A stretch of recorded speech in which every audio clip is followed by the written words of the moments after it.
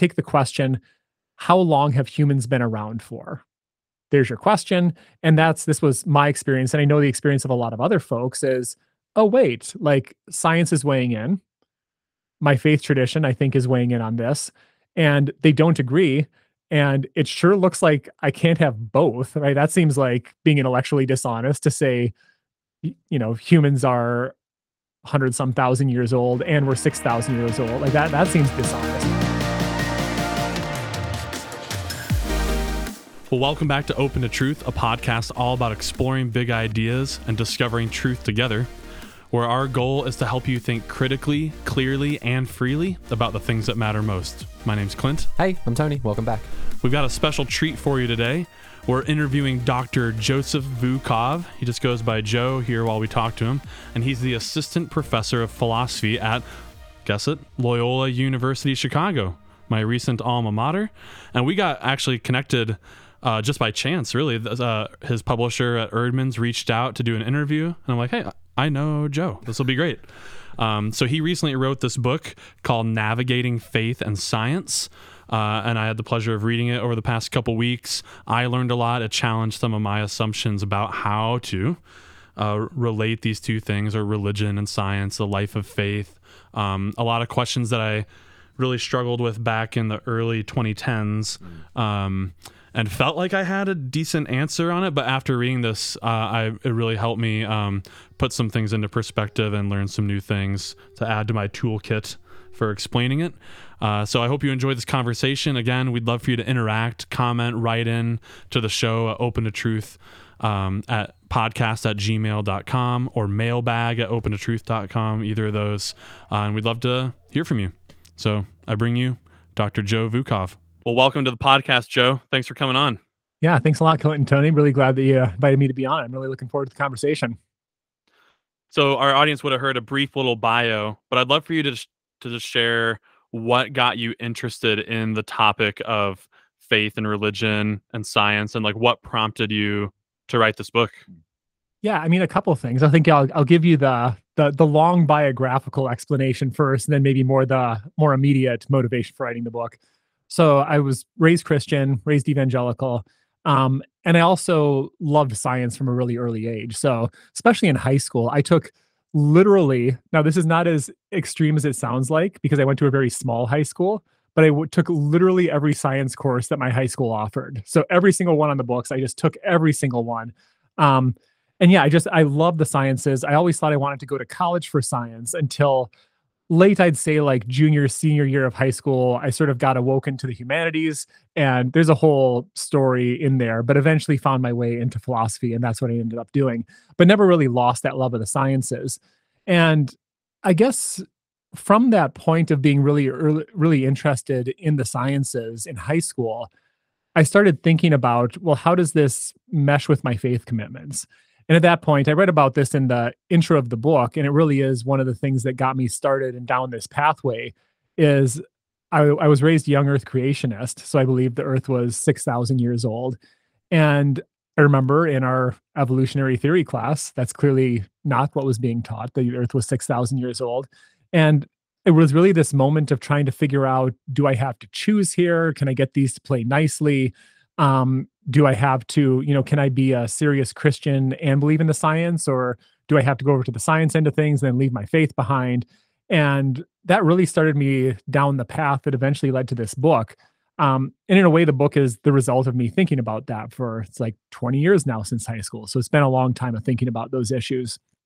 More immediately, one of the reasons that I wanted to write a book about science and religion and faith and the intersection of those things is the very real data that we have about just how many people are in a similar boat to what I was when I was in high school. So I don't have the exact statistics sitting right here in front of me, but it's a big chunk of people who leave Christianity, who leave faith generally. When you just literally point blank ask them, why did you leave? They'll say, because I started believing in science, or because I don't believe that I can believe in science and believe in faith at the same time. So I thought, well, I've, as we'll talk about today, I don't hold that view anymore. And I've managed to reconcile the two.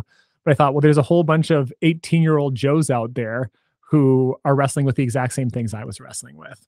So that's who I wrote the book for. My past self, like current self, and all the other, I guess, people that are going through similar thought processes.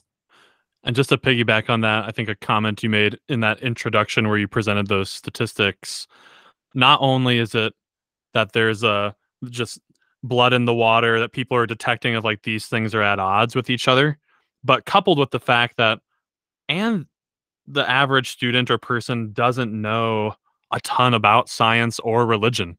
Right. Like there were some shocking statistics. Like I think one of them was 55% of Americans, or maybe American Protestants, agreed with the claim Jesus is the first creation from God.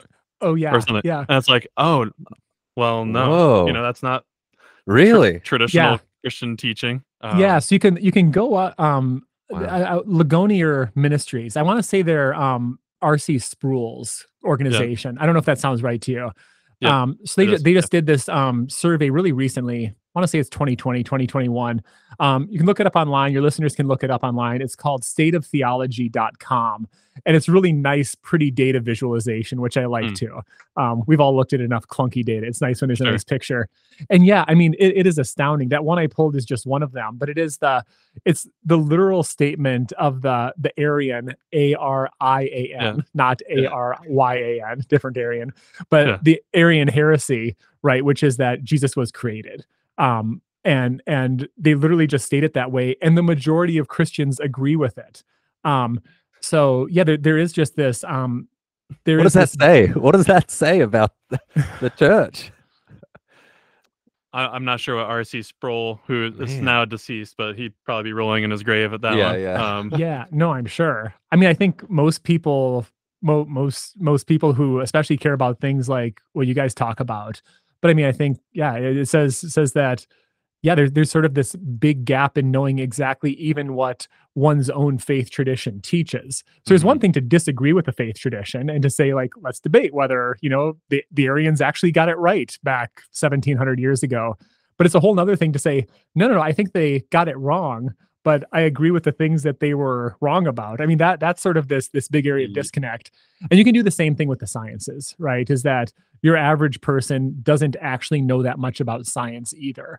So that's, I think, I'm glad you brought that up, Clint, because that sort of those statistics combined with these statistics about people leaving the church are what really got me thinking, wait, so we've got all these people leaving their faith because they think they can't believe in science and their faith at the same time. But on the other hand, we've got all these statistics that suggest people don't know much about what their faith teaches or about what science teaches either. So we've got a recipe where people are making these huge existential choices that are coming from misunderstanding or ignorance and not from a place of genuine knowledge. Yeah. So, okay. So in your opinion, what for these people is the main pain point where science and faith come into conflict? Is there is it the young earth thing? Is that the main thing that's causing them to be like, well, I can't reconcile this? Or is there something else that you've seen be the main sort of stumbling block? Yeah. I mean, that's a really good, I'd be interested to hear what you guys have, because I'm sure you both have seen this in some form or another too. I think the young earth thing is one of them. I think evolution is a big one. Yeah. I think sort of for some people, it's just the general outlook in a way. I think, if you take a very scientific view of things, and I want to dismantle some of this as we go through the conversation, but sort of when people think, what's the scientific view? Well, we're biological organisms in a giant, vast, uncaring universe. And Christianity clearly doesn't teach that, right? That, or at least doesn't teach that that's all that we are. So I think there is sort of just this mindset too, where, well, no, if I've got a fact-based scientific outlook, that's how I've got to see myself. And that's like not the way that Christianity taught me that I was. I don't know, but yeah, I'm interested to hear if you guys, like, are there any particular issues or like ways of thinking that you've seen where people really encounter this dissonance between the two? Just and even a finer point on the evolution piece would be like the historical Adam and Eve. I found even folks that would endorse largely the evolutionary story, like draw the line in the sand. Okay, fine, common descent, all that, except when Then we got to Eden. we need two individuals, because Paul mentions Yep. it in Romans, and there's this whole theological structure that might be undermined by rejecting that reading of Genesis 2 and 3. Yeah, But no, I think that I agree. I think And there is like sort that of a couple. Yeah, go ahead. Sorry. Yeah, no, I was just going to say, I think there are sort of a couple places in evolution, and there's the evolution writ large, but then also specifically, what about Adam and Eve? What about specifically human evolution? But to your point, like just that broader general sense that there's conflict, there's a lot of little touch points here and there throughout Scripture, instances of reported miracles that that people would be hesitant coming from the quote unquote soon to be dismantled scientific outlook that would say that there's a different explanation than that. Good. Yeah, no, I like the point, Tony, that, I mean, the resurrection, I mean, that's, St. Paul talks about the resurrection being the I forget, you guys might have the exact quote, but that's like the center of Christian teaching. Right. And that's a pretty unscientific thing to believe in. So that could be a stumbling block too. Yeah. That's hard to swallow if you're a materialist. Yeah. I mean, I think too, there's sort of can sometimes be almost an epistemological thing going on where people think, well, if I really want to understand who I am, the best way to do that is by understanding what's going on with me biologically or what's going on in my brain. And there's sort of this assumption that once I've understood the biological explanation, well, then why would I, sort of get a second-rate explanation of who I am when I go to church on Sundays? Right. So I think there's some of that sense too. So, all right, what's the path forward? Like, what do we say to folks that are experiencing that disconnect, that are sensing that conflict? Largely, I know it's teeing you up, but largely your book is exploring these different models, if you will, of how to, and what I found particularly helpful reading it is your distinction you brought up between how to describe how they relate and maybe how to prescribe how they ought to relate. So sort of the sense that I can experience science and religion conflicting, or I can make the claim that that's how we ought to think about how they always relate, let's say, is that they're always in conflict. And then there's these other models that are speaking to the experience of how but other times, science and religion, we experience them as not in conflict. Like, what does my view of the atonement, what Jesus's work on the cross was, have to do with ATP output and glycolysis in the mitochondria or something? Like, they're talking about different things. So I don't know if you want to take a few minutes and sketch these different models you talk about, and how that might help folks carve a path forward. Yeah, definitely. So I think I want to start with the descriptive prescriptive distinction that you mentioned, Clint, because it is one that I used a lot in the book and one that's just helpful for, I think, thinking about this issue, but other issues too, which is the idea of a description is saying, here's what's going on. This describes my experience. This is sort of what it seems like to me. Whereas prescriptive is kind of what it sounds like. It's prescribing something. It's saying, here's how it should be. And I think one thing I've noticed in a lot of scholarship in science and religion, and even certain forms of apologetics, is the jump to prescription, right? Is that you're thinking about this wrong, whoever it is that's sitting in front of me. Here's a better way of thinking about it. I think that a big chunk of that is true, and that's what we're going to get to in just a second. So I think there is sort of this prescriptive move that's really important. But I think it's really important to validate that maybe that's how I should be thinking, but that sure isn't the way it seems right now, right? I mean, sort of, we can experience something in a way differently than maybe what even we can recognize that, I sure wish I could experience it that way, but that's not what it feels like to me. So I think that's one thing, is really validating that sometimes, the young earth creationist in the evolution class, the description of what's going on is what I think and have experienced Christianity to be, is currently not meshing with what I'm being asked to believe in this class. And I don't see how the two play nicely together. So I think that's maybe the first move, is making that distinction and saying, we can have the descriptive moment, but then let's step back and think about, is that what you should be experiencing now? And is there a healthier, more productive way of getting those into a different kind of relationship? And Clint, you set me up well to talk about these models, but did we want to talk any more about the descriptive prescriptive thing, or is that? Well, I think that comes up in each of. I think that would come up in each of the Okay. models. That Okay, cool. it gives voice to like this this relationship between science and religion strikes me differently in like case by case bases. And that's awesome to acknowledge that people experience science and religion that way.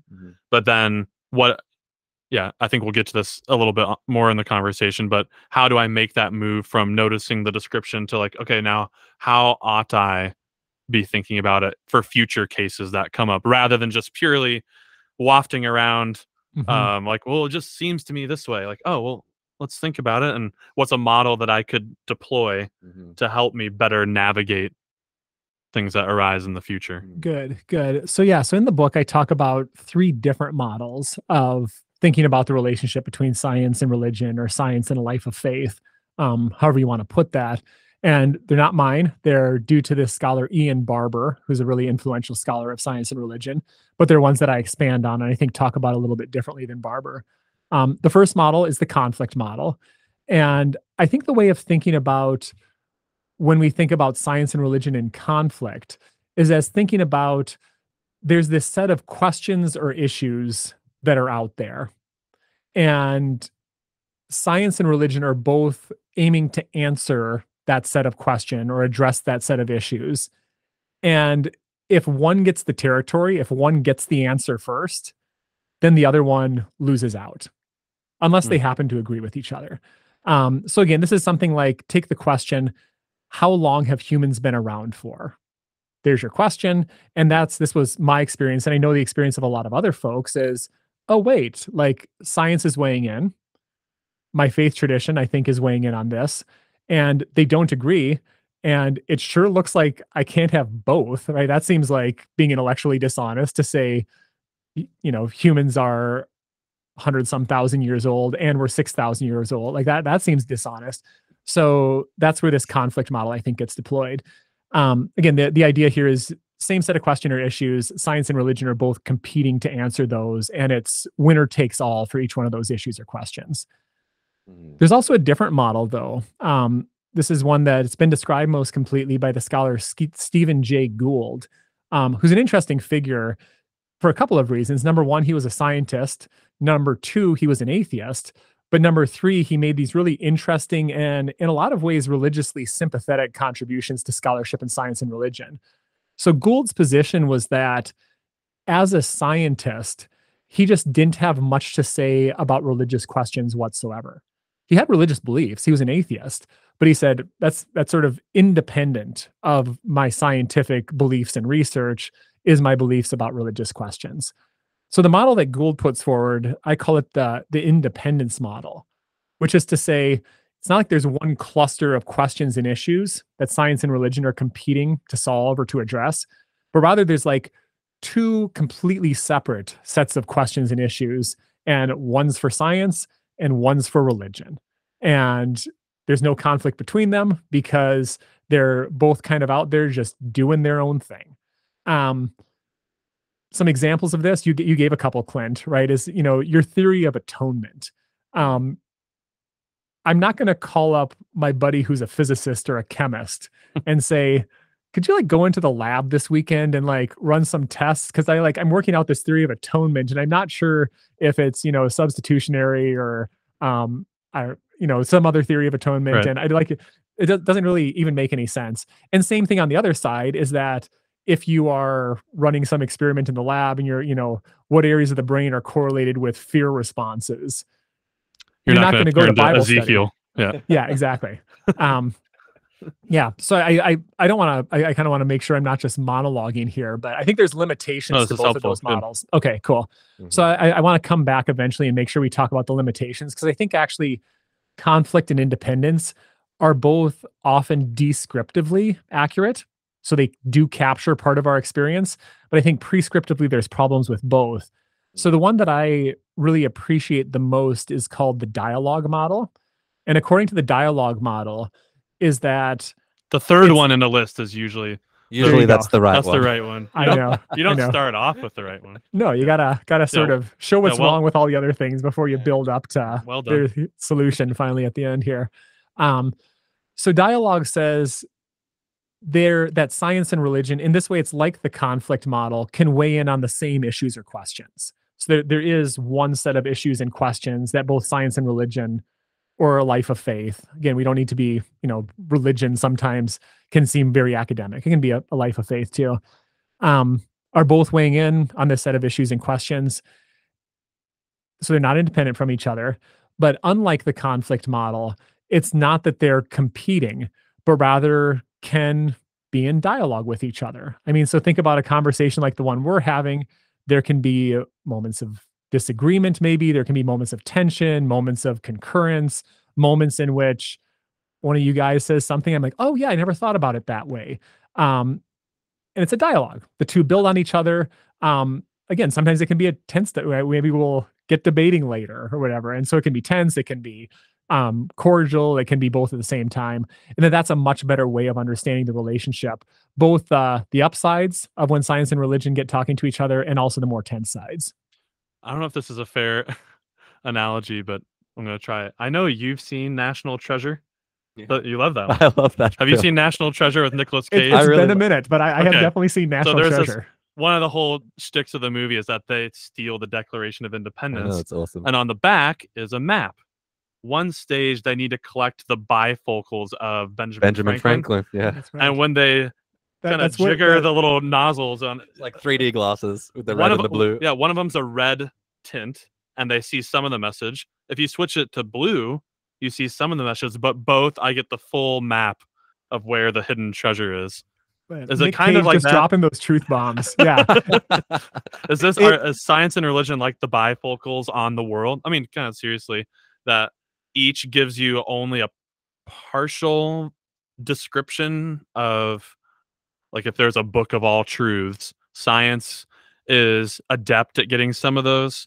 Religious pursuits are adept at getting others. Combine them, and you Hopefully you have a fuller picture of truth.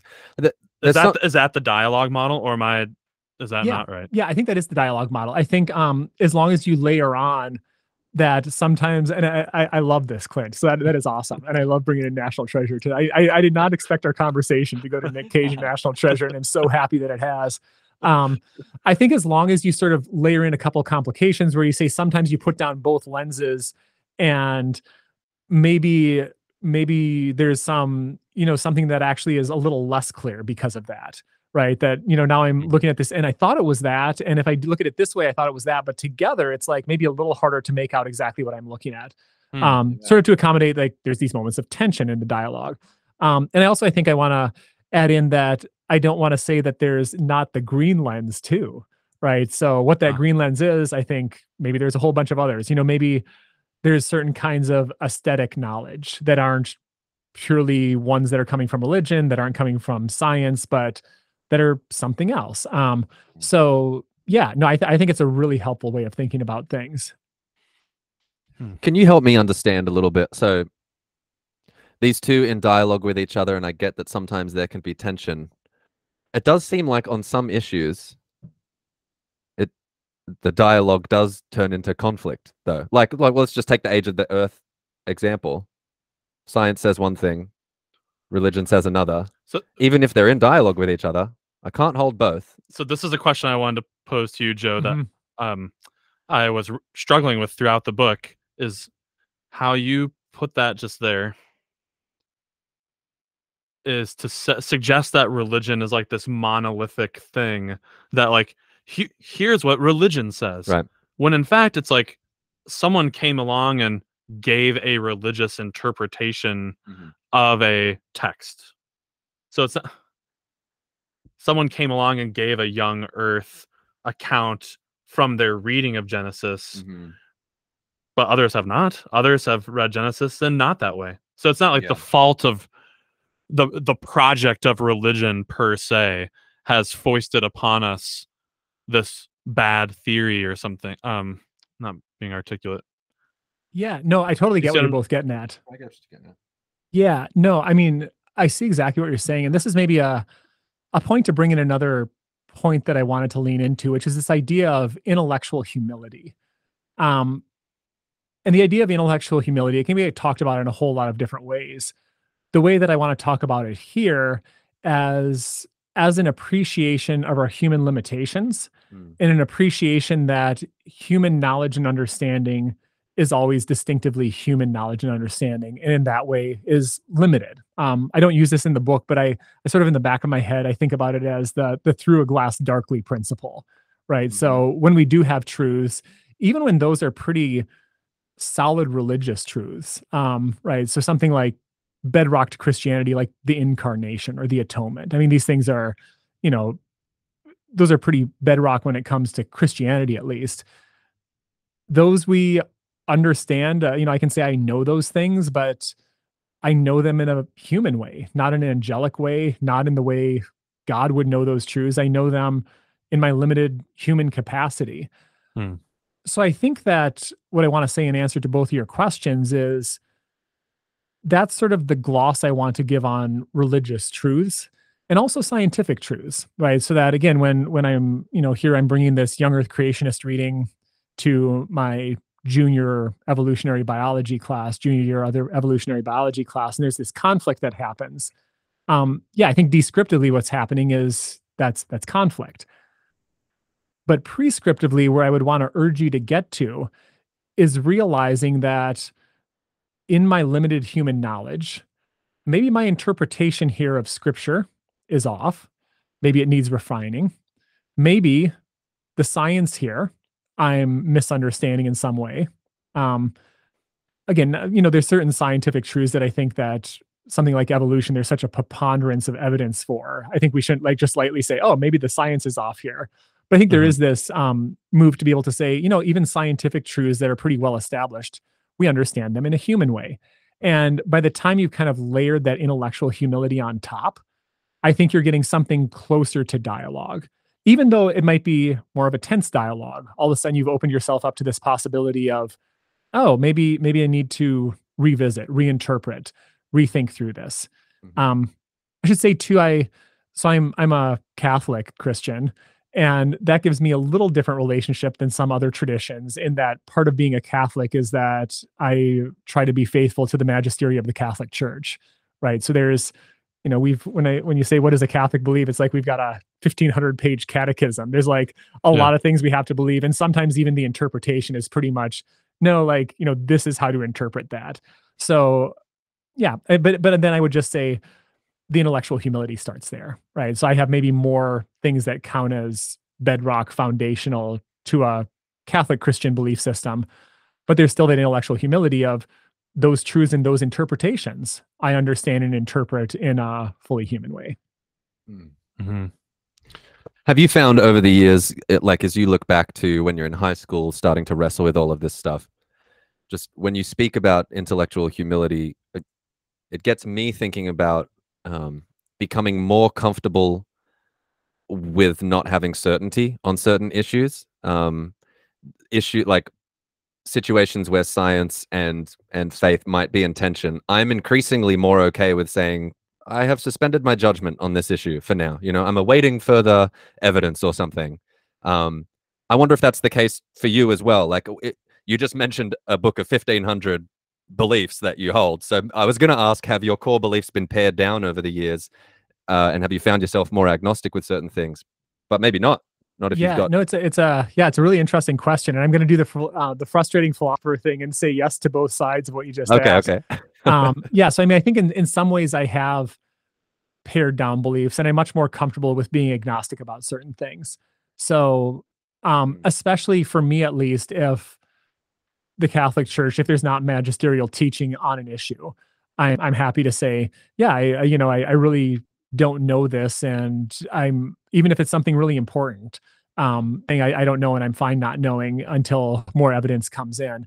And the other way, again, I was raised evangelical and eventually became Catholic, and evangelicals don't have a catechism, right? So in that way, I took on a whole lot of extra beliefs that I didn't have in my Thi- evangelical days.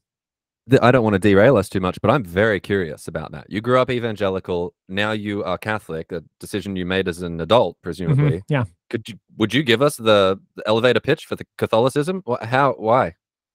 Yeah. I mean, I could take this a number of different directions. I think one thing, actually, it's relevant to what we're talking about, so I'll take it that direction. Yeah. Is I think the idea of scripture and tradition became very attractive to me because I think sort of taking on board a certain interpretive tradition and saying, I'm going to take on board this interpretive tradition as equally authoritative to the bind that scripture has on me. Um, I think that was something that was really attractive to me and I think solved a lot of intellectual questions for me too, where I could look and say, here's this really ambiguous passage in scripture. And I know what the 19th century Germans said, and I know what the Lutherans said, and I know what, contemporary megachurches say about this, and I know what the Catholic Church says about this. And it was really attractive to me that the Catholic Church just says, yep, this is our take, and this is sort of an authoritative take. So part of being Catholic is sort of being very open about saying, no, this is the tradition to which I belong now. There's other reasons too. Humans are complicated, right? And it's not like was the thing that all of a sudden, oh, that's you believe in scripture and tradition, so now I'm joining up with you guys. There was other things at work too, but that was definitely one of the things. Yeah, great, thanks. So kind of bouncing back to the models, and a theme that came up quite a bit in the book was I think you gave Saint Augustine some credit here of the all truth is God's truth. Not the first time some of us have heard that one before. And like I don't know if it borders on cliche, but if people have heard that too much, but part of that is super helpful. So like that, what you were talking about with human perspective, well, if we elevate it from the divine angelic perspective that have this kind of immediate intellect where there's no daylight between wanting to know the truth and having it, right? Science and religion, generally understood as pursuing truth, maybe by different means, perhaps, can never be in conflict. And like if they are successful in their methodology and like it has worked out how it's meant to from the science angle, from the religious one, from God's eye view, they can't conflict in the sense that like properly working religion isn't going to produce something that's a truth. When you use that term, that contradicts a scientific truth, because there are no subspecies under the genus truth, almost like there's one kind. Yeah, I love the law of excluded middle or something. Exactly. No, I love the way you put that, Clint, because it is Augustine here, right? The all truth is God's truth line. But I think what you were pushing towards at the end there is that there's even this more basic law of excluded middle, right? So even if you have no theological commitments whatsoever, sort of like the way the world is the way the world is. And if you're a Christian, you believe that that world is God's world. Those truths are God's truths. But if you're not a Christian, if you're not even a theist, it's still like, well, no, there's one way the world is, right? Sort of, and that's the way it is. So what that means is that, and this is one reason why I think the conflict model can't be prescriptively the right model, because it says that there's this religious truths and scientific truths in conflict with each other and only one can win out. And that just can't be right, because there is only one truth, or there's multiple truths. There's only one, there's God's truth. Yeah. And part of what both science and religion are doing, their telos, their purpose, is to understand ourselves and the world around us, right? We're aiming at the truth. So we're both aiming at the same thing. Now, granted, that's not all they're doing. I don't want to like diminish like what religion is like getting to the truth. That would be a very philosopher's take on what religion is. I mean, we pray, we worship, we do all sorts of things that aren't just about getting at the truth. But that's one thing we're doing, right? Is we're trying to understand what we are, what the world around us is like. And that's one of the aims of science.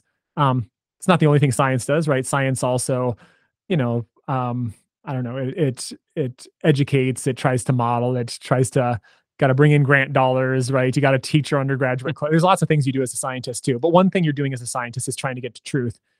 I think the helpful analogy here is a geographical one is you guys are what part of Ohio again? You already told me.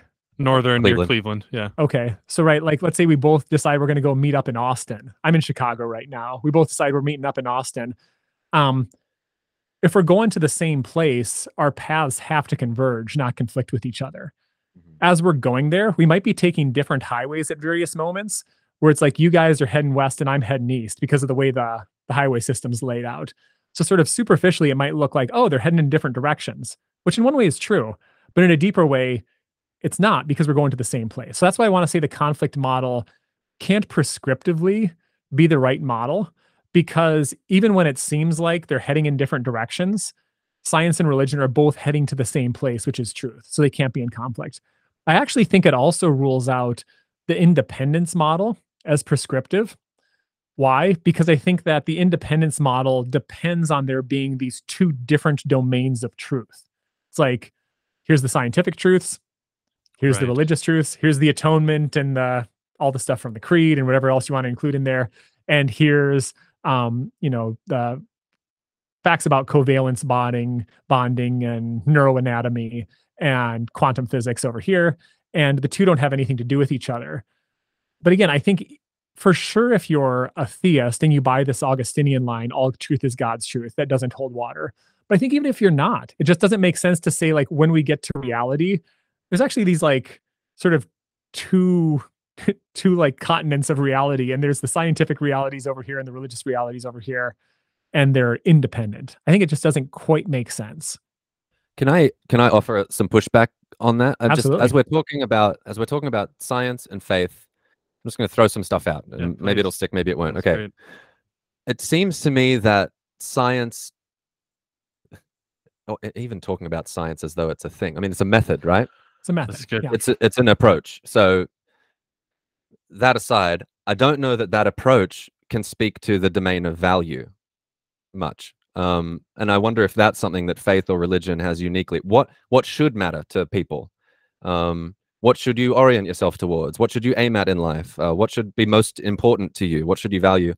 Now that does seem like an independent domain that science and the method of science isn't really, or can't even really speak to. Am I thinking about that clearly, or? Oh, absolutely, Tony. Yes. I mean, I think what you're getting at is this thing that sometimes gets called the fact value distinction or the is Yeah. ought distinction. So science can tell me about what the world's like, but not about what I ought to do.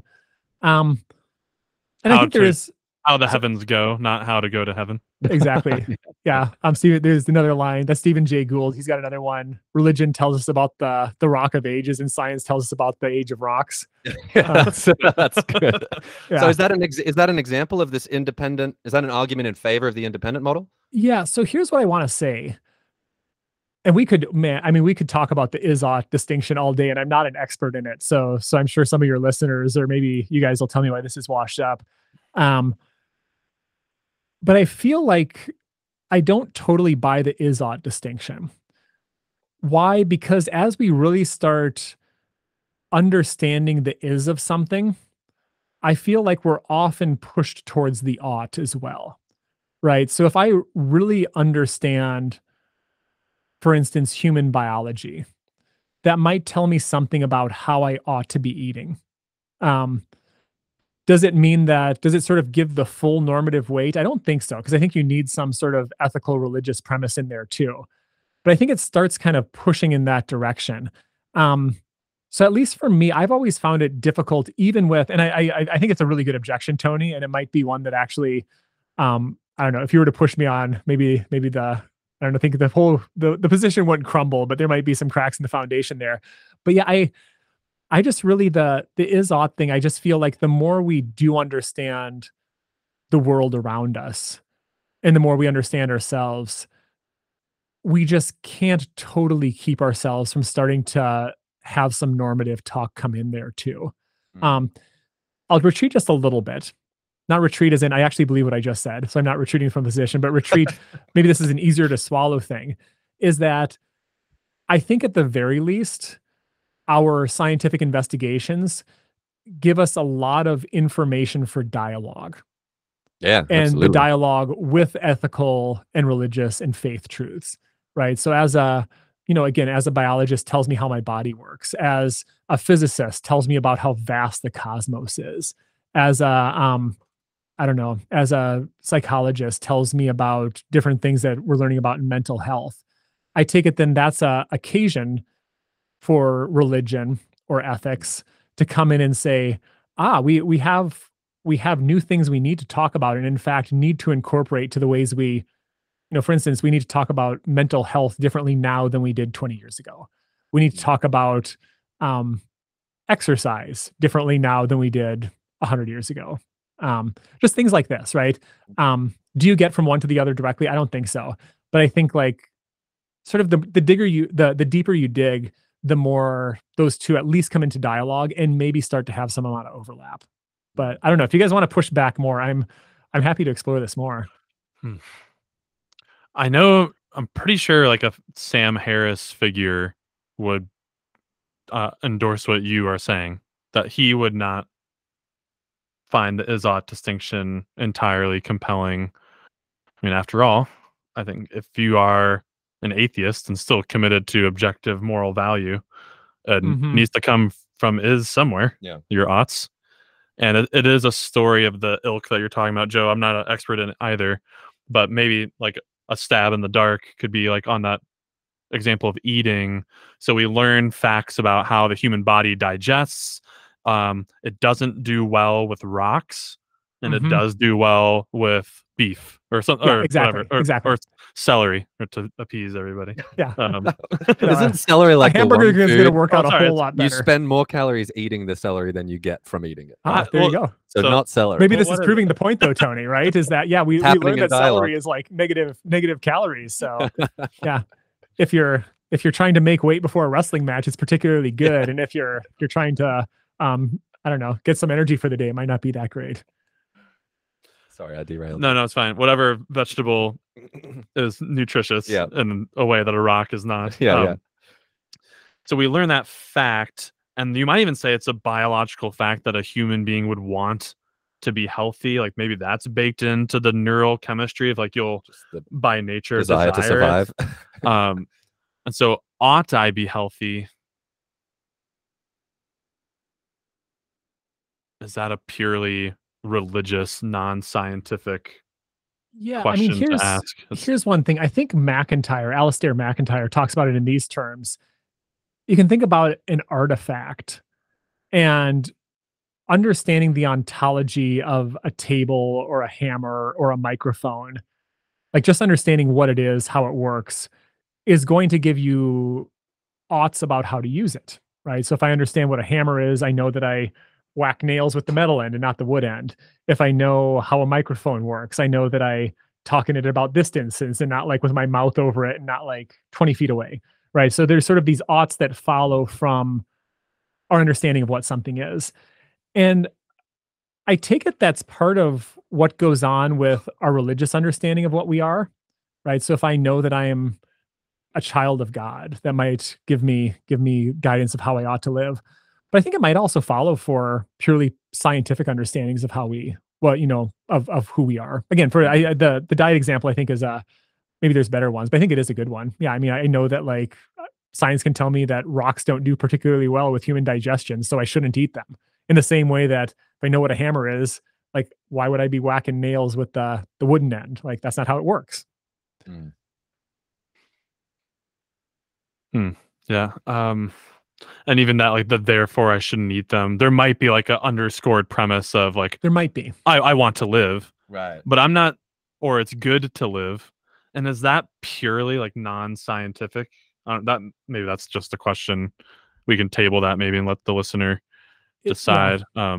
Yeah, it might be. And I think at the end of the day, even if you don't get this sort of consolidation of all truths into one, at the very least, what you get is the need for dialogue, which is, I guess, like sort of my penultimate conclusion in the book, which is no, at least you got to get the two talking to each other. And it's going to be much more productive than saying they don't have anything to do with each other or that they're directly at loggerheads.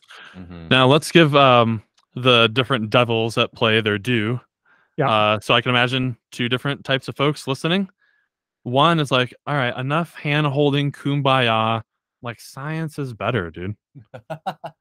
So far, there hasn't been a single from our conversation way that religion has been like, actually, no, science, this is the way. And then science has gone in a different direction, right? Yeah, Overturned their When does findings. science revise? It seems to always go the other way. That the progress of science, so to speak, has led to overturning of different religious claims. We've already charted some of those.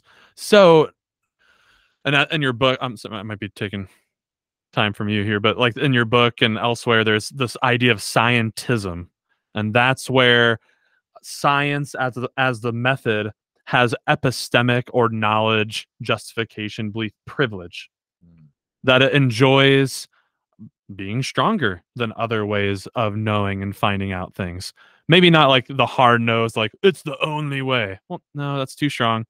But like, maybe let's call it the modest scientismist would say it is better. It's better than the method that religion has for finding out most things about reality.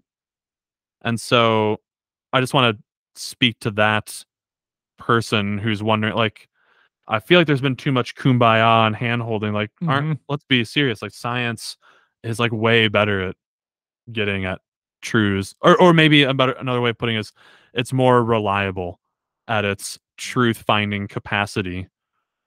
Good. Is that? Yeah, I mean, no, I think that's great. There's an idea. Yeah, no, there's definitely an idea there. Even I think a really important idea. I think one thing I would want to say is that there's one version of that way of thinking, which does a little bit of what philosophers sometimes call question begging, which is to sort of you've assumed the conclusion before you've done your investigation. And if what you assume the domain of truth is limited to are truths that science is particularly good at discovering, right? So you've already sort of said like the world is purely empirical, it's material, it's, so on and so forth. Well, it's going to follow that science is pretty good at discovering that world and way better at discovering that world than religion is, or than, a sense of beauty is, and things like that. So I think that's one thing I would caution the person who's sort of tempted by that way of thinking is make sure you're not assuming that that's all there is before you go down that path. Because if the assumption's there, that's doing all the intellectual legwork. And the fact that science is good at discovering scientific truths, well, okay, that's true. So I would say first response. That was a good response. Yeah. I'm satisfied by that. Cool.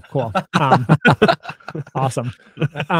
Yeah, and I would just say, I think I even those of us that are not, I always, this is such a clunky word, who are not proponents of scientism. Can't call them scientismists. Maybe that'd be kind of nice too.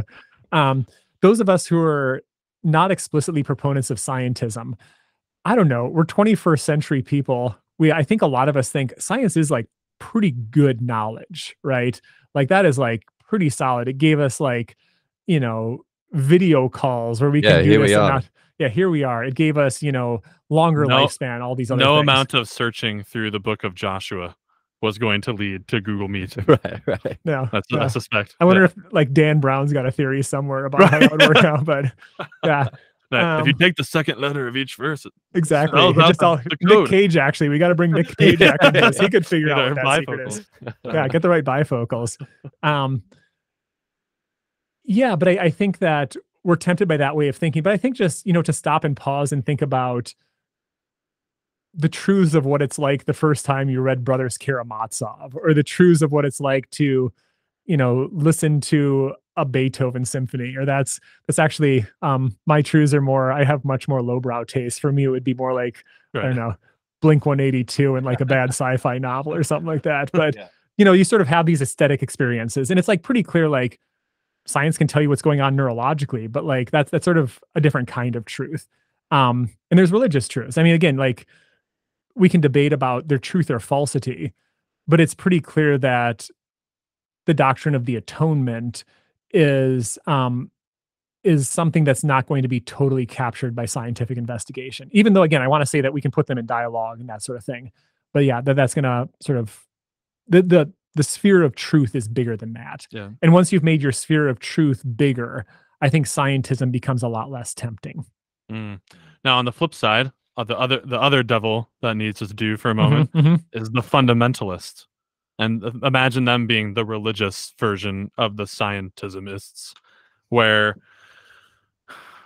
yeah, whenever there is a conflict, a tension, the fundamentalist will give deference to the religious claim.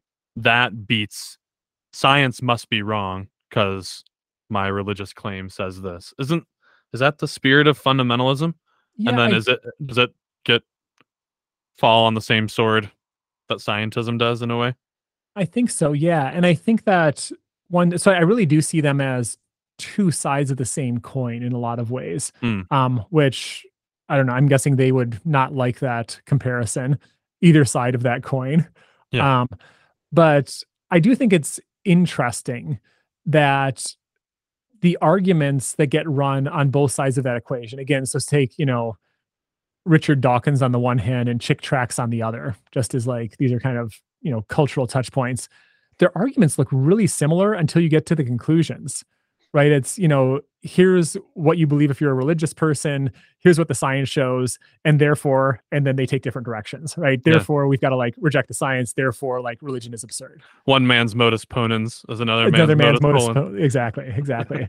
So yeah, but they're the major premise is exactly the same, right?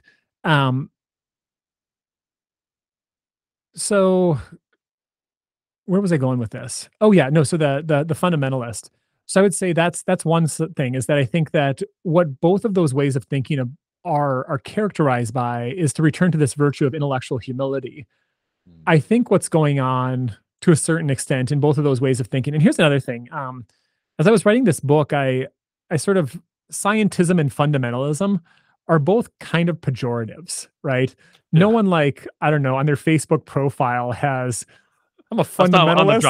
Fundamentalist. Yeah, exactly. Or on the flip side, no one's like, I'm not only a scientist, but I'm a big believer in scientism, right? Like that's, it's like no one actually owns that label. So it's more of like a pejorative label, right? Like, you're more religious than I am, so you're a fundamentalist. Or you're like, you give way more to credence to science, so you're a proponent scientismist, I guess we're rolling with.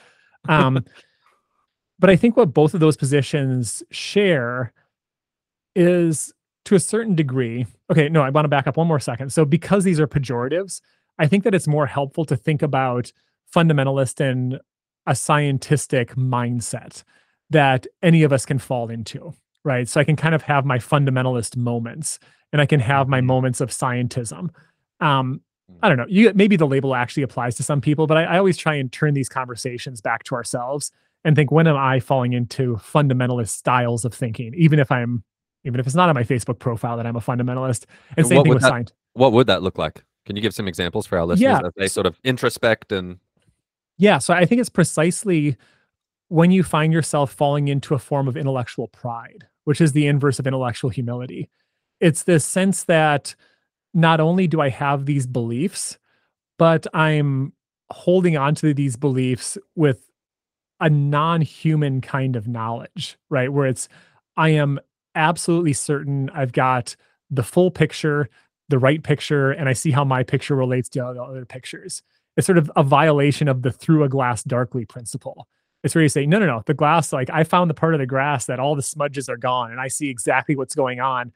And I think that's when we recognize that pattern of thinking. Again, I think it's when you're saying, not just that I believe in young earth creationism. I don't know. Like, I think that there's reasons not to. We don't need to go into those right now. I think there's interpretive reasons, but I think that's not necessarily fundamentalism yet. I think fundamentalism is thinking, and when I pick up Genesis, I see it like exactly how an angelic intellect would see it, or how exactly all of God's intentions when he divinely inspired the scripture.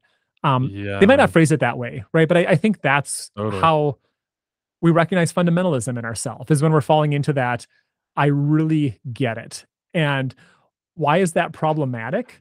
And why is intellectual humility a virtue? It's because I think we're failing to be human, right? We're failing to be the kinds of creatures that God created us. We're saying, I don't want to be human. I want to be something else. I mean, it's the original sin, right? It's I want to be God. I want to have that perspective, the tree of knowledge of good and evil. I'm riffing here. Like this is not No, like it's good. big That's theological good. talk. But yeah, so I would say that, and then the flip side is for scientism too, right? It's where the scientist goes from, oh, our best hypothesis right now is this, and this is the way I think I'm interpreting this, and to I'm seeing through a glass clearly instead of darkly, and this is the end all be all of our explanations and understanding the way the world works. So we should take heed and be cautious if we think we have it all figured out. I'm wondering too, like, yeah, to your point about the pejorative label of those, if anyone would, actual person would want to have those said about themselves, but maybe there's like a slightly more modest version of those where maybe it's on a sliding scale, a spectrum where people just for whatever reason end up assigning a credence level, let's say, like, or their beliefs are they find that the products of science more are more able to justify their beliefs than the religious ones. Like, let's say if let's just take a person that when they encounter a scientific claim, they're like that they just gravitate toward that kind of explanation over a religious one. There are people on the other side where, like, when they encounter a religious type of claim, that does more work for them than if they were to hear a scientist pontificate on the topic. And so maybe when it goes to the 100% credence level of science, like that's the scientism, fundamentals will be the 100%. When I hear a religious claim, that takes precedence over anything else. And so I just wonder if most of us are kind of in the middle somewhere and we tend to prefer one or the other. What do you think of that idea? I've jotted that down as I was reading, as maybe that's what's happening psychologically and leading to certain preferences and feeling of tension. Yeah, I think that's right. I mean, I think there is a let me just think about this. Yeah, I think there is a lot to that, Clint, right? I mean, I think that especially among 21st century people, we have this default to put a higher credence in the sciences. Right, just it has that like truthy aura about it that we think, oh, this is, something really solid or really something that we've got evidence or it's falsifiable or whatever.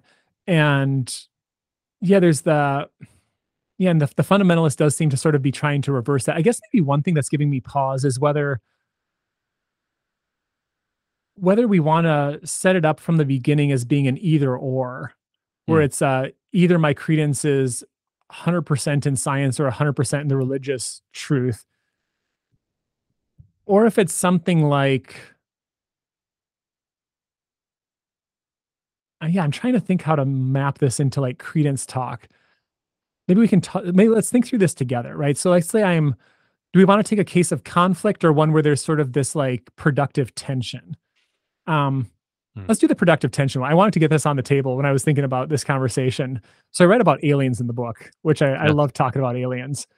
And we have good scientific reason, I'll bore you the details, to think that intelligent extraterrestrial life is not just something for people like me who read sci-fi novels every weekend, but it's actually like, no, there's good scientific reason for it. Now, what does that do when you start taking that and putting it into dialogue with Christian religious beliefs about the incarnation, about the importance of humans, about being created in the Imago Dei, all that? Oh, you got to retool a lot. Yeah. You got to retool a lot. Yeah. And I think what happens is, again, it's not that I'm saying I put all of my stock into one or the other. It's that, yeah, my credences adjust as the two are in dialogue with each other. So, are humans the absolute center of God's creation? Well, maybe we're one of the centers or something like that. If this is a real possibility that I'm going to take seriously.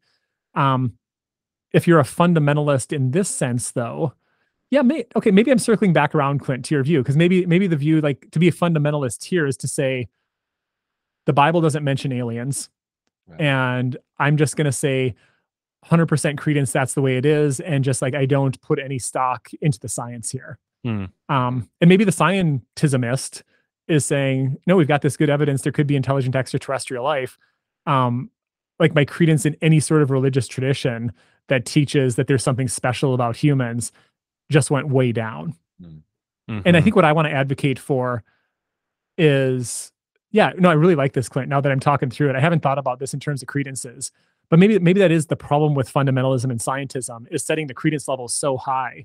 And what I want to say is, well, no, maybe the Christian, what they should do when they read this science is to say, not, maybe I do need to rethink, like, are humans the only beings that Christ has to save, or the only beings that are one of the center of the universe, or maybe my cosmology needs to be bigger. Um, yeah, and on the flip side, maybe the person who's not religious, when they hear about this, doesn't have to just say, "Oh, well, now I can abandon any sort." I can kind of don't have to worry about religious people anymore because we just like blew the lid off of that. It's like, well, Yeah. no, maybe like my credence in religion is still small because I'm not religious, but maybe it's it still has to be there because I'm thinking, oh, there's ways that this could be reconciled too. One other um, topic I wanted to mention from the book was you brought up earlier, Tony, actually, that when you said that, like, well, what is science? It's a method. Let's get to that. Like, and maybe it's late in the game to be defining or characterizing is great. science and This is religion, great. but probably should have started with that. But one book that was super formative for me, you quoted it in there, was Alvin Plantinga's Where the Conflict Really Lies. That came out, I think, 2012. Yeah, And somewhere it right was in like there. right in the thick of when I was like in seminary and wrestling with some of this stuff. So I found his take pretty helpful. And for the most part, I've just kind of been coasting on his reading of it until reading this. And you've kind of awoken me from my dogmatic slumber a bit. But, and correct me if I'm wrong, his contribution, perhaps, I don't know if it's totally original with him, but science is that pursuit toward truth where there's been an artificial decision that we are going to do methodological naturalism. So let's break that down. Naturalism being concerned with the natural world and not the supernatural. So it's looking at larvae and rocks and oceans and not angels and devils and God. Okay, so we kind of get, without getting too crazy, what naturalism is. Methodological just means in my pursuit of truth, scientia, Latin, to know, in my pursuit to know, I'm going to limit myself to only interacting with, manipulating, observing natural things. And thus, of course, religion and science are going to conflict because religion is making claims using maybe a broader or at least different set of ontological objects is at their disposal for explaining things. And so, yeah, they're going to, that doesn't mean there's anything wrong with either approach. I'm super glad, kind of to our point earlier about the Google Meet stuff, like methodological naturalism was so helpful for the people putting this together. It's very effective. They weren't wringing their hands wondering, like, I wonder how an angel is going to affect me connecting this wire. Get the calls to connect. It just wasn't on the table. It cleared the field of those concerns, and that's great. And so let science be that does methodological naturalism. And then I hadn't heard this before, but of course it's like the next jump. There's methodological supernaturalism, which would be like the domain of religion, and we are going to, restrict our view to how does non-natural entities such as God and spiritual beings and matters help us know about the world. Can you use those two and like relate that to what we've been saying with the dialogue model and how those interplay?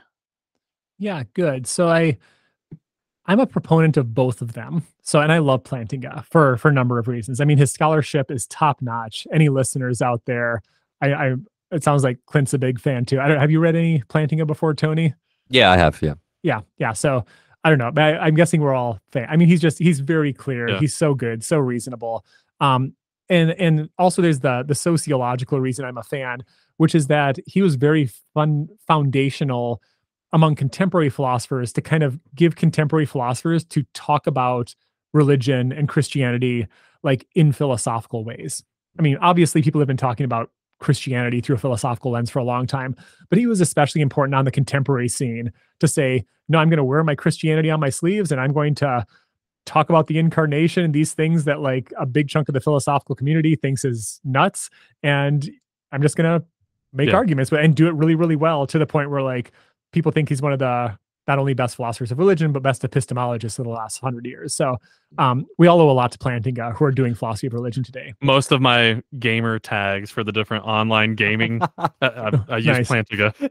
Nice. In hopes that someone will at one point say, oh, I know Alvin. If you ever see Plantinga playing online, playing WoW, it's Clint, you know. Okay. It's not actually Plantinga, which is kind of a bummer. Believe it or not. Yeah. Yeah, so I think what I want to going by Bill Craig a whole lot too. You went by Bill Craig. Yeah. That's awesome. That's awesome. I gotta think of my handle now too. Yeah. Yeah. If you guys think of anything, send it my way, and that'll be my new. All right, will do. My new gaming handle.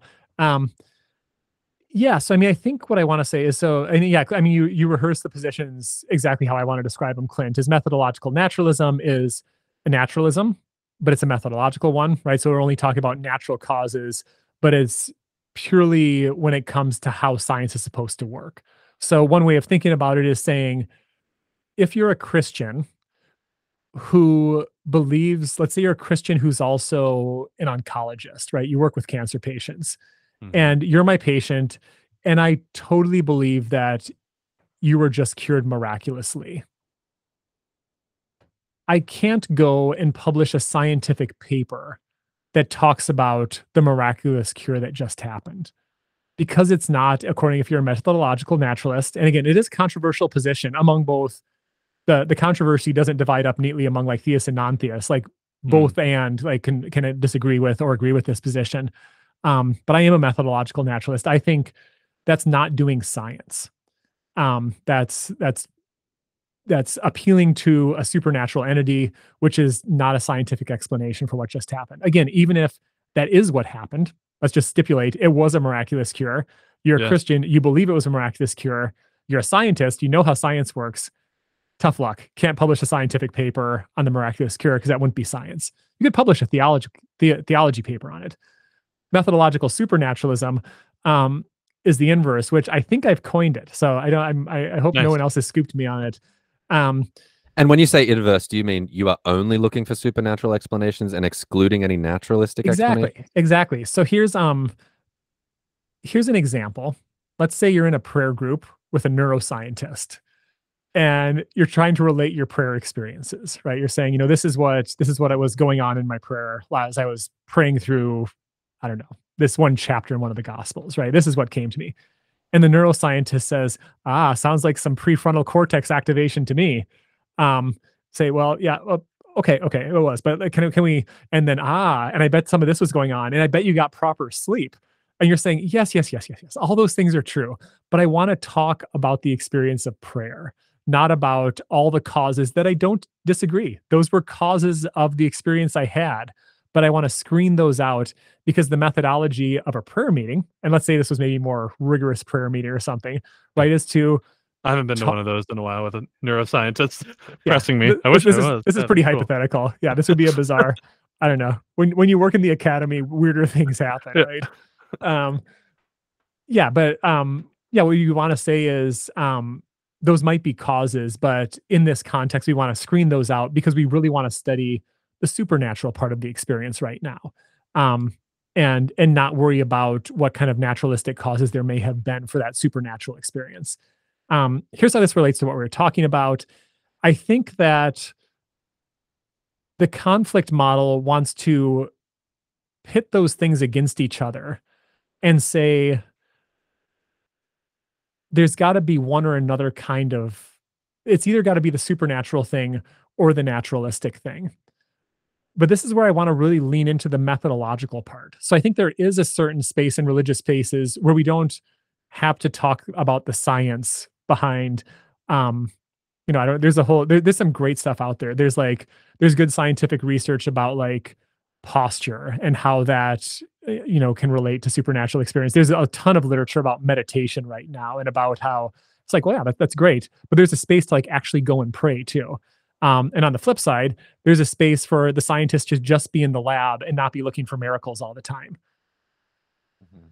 What the Mhm. dialogue model, I think, pushes us to do, and this is a different way of putting it, is to think about our experience, our knowledge, and our quest for truth not being in just those two domains, but being a fully human endeavor where we try and bring those methodologies together and think about how, again, I mean, we could take something like the experience of prayer, where I'm a methodological naturalist for a while, and I just go and study what happens when people pray.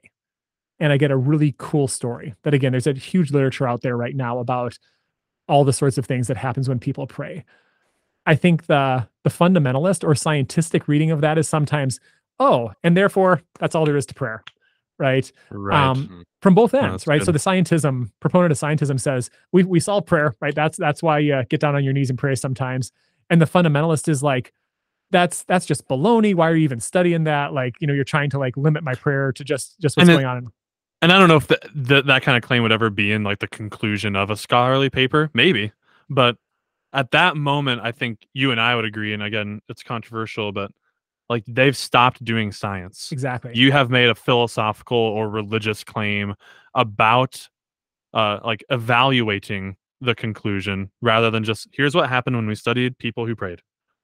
Now don't say anything else Mhm. because that would be to go to the ontological or metaphysical naturalism rather than just the method. Because to Exactly. say that's all there is to prayer, whoopsies, now you've not done science. You've made a philosophical claim, and that has its own evidential burden that you have not shown in your paper. Mhm. Exactly, exactly. And that's where I want to push. Again, this is maybe another way of talking about the dialogue model is I want to push people to think for the non-religious person, maybe the one tempted by scientism, is don't stop there, right? Think about what else there might be to prayer. And to somebody who already is involved in prayer life, is don't be scared of looking to the science and thinking about, oh, I'm going to make some stuff up right now, but let's Yeah, say yeah. kneeling in prayer, there's certain benefits to that. Well, learn from that, right? I mean, that shouldn't be something that you're like, oh no, they've like, figured out like what prayer is. And like it's like, no, like now we know a little bit more about how human psychology works. Mhm. And why wouldn't you then take that and put that in dialogue with your practice and say, I'm going to kneel during prayer now sometimes. Again, Mhm. I don't know if kneeling is one of the things, but there's you Sure, get sure. you get the gist here. Yeah. I mean that. Correct this if this isn't right, but what I like about those two coming together, the methodological piece, is I feel like it acknowledges the lived experience of the three models. Um, we experience conflict because maybe like what they say as a result of those things, like um, the oncologist situation, where Mhm. like perhaps they describe what happens, and it's like, well, we have our best scientific knowledge does not explain what occurred. And then the religious one says, well, we actually do know what occurred. It was a miracle. So here's like this tension. Here's a apparent conflict or a superficial one, Mhm, maybe. mhm. But once you recognize that those positions were arrived at by intentional, and you know, limitations on those different pursuits, oh, that's fine. Like I could be a supernaturalist and endorse the methodological naturalist description in virtue of that's how they Mhm. arrived at it. Mhm. And the independence one or model, what it gives voice to that, and that well, they often will speak to the same sets of questions, but here they're doing it in different ways, namely by these two methods. Mhm. And that's the sense in which they are doing different things. I don't know. Yeah. Is that Yeah. right? Or No, absolutely. I mean, maybe that's where I would want your listeners to get through in our conversation today. And I think part of the purpose of the book is to have both. I think what you're describing, Clint, is sort of the descriptive and prescriptive tools, right? To be able to, the descriptive project is simply to put your finger on it. Like, right? Like science and faith seem both to be saying something right now. And like, how do I describe what's going on? And sometimes say, no, what's happening is there's this conflict and I can identify the conflict, or no, like I'm sort of the two don't seem to have much to do with each other right now. or now it seems like, oh, there's sort of talking to each other in some way. So there's the descriptive project, but then I think there's also the prescriptive part, is be able to name your experiences, be able to name what's going on, sort of how you're thinking about something, how you're reacting to it, but then also giving you some prescriptive tools for where to take it from there. To think about, okay, I'm experiencing this conflict, but I believe all truth is God's truth, or even if not that, I believe truth is unified. There's no contradictions in truth. That can't be quite right. So prescriptively, I need to move past what I'm descriptively experiencing right now. Mm-hmm. That's great, man. Any Cool. kind of closing thoughts for our audience? I feel like we should probably tell our audience what the book is called. Yes. I don't know if we've done that. I mean, I guess we will in the intro when we record. Yeah, that. that's that, okay. yeah. They'll hear it in the intro. So I was just and if you realizing haven't noticed, it's in between it's us. been sitting there, navigating faith and science. Got it on my There butt it list is. too. Yeah, There it is. it's this funny thing of, you write this thing like a year ago, and then it's like, oh, I hope I remember everything that was in here. So Right, yeah. Nice. yeah, so I have my copy here just in case there was anything that came up. Yeah, no, I don't think so. I mean, I think, I just yeah, like you can how find- you ended it there. It sounded pretty good. So okay, the path forward. cool. Yeah, no, sounds good. Yeah, no, if you want to check out anything, it's I've got a website. It's just my name, josephvukov.com, and Cool. Yeah, the book. So yeah, thanks a ton, you guys, for having me on. And this was a blast talking through things. And I like too that it was really got to think through some of these things from perspectives I had before, which is, as a philosopher, what we live for, right? Is thinking through things and exploring things and turning them over and looking at them in new directions. So I really appreciate the conversation. Yeah, awesome. Thanks for your time. Appreciate that you came on, and thank you for listening, for watching. If you have questions, comments, concerns, you want to chime into the conversation, you can do that. You can reach us. Visit our website, opentotruth.com. Yeah, that's it. you got it. Yeah, write to us, and we'll do a mailbag episode. We'd love to respond to your questions. Thanks for listening. Thanks for watching, and stay curious.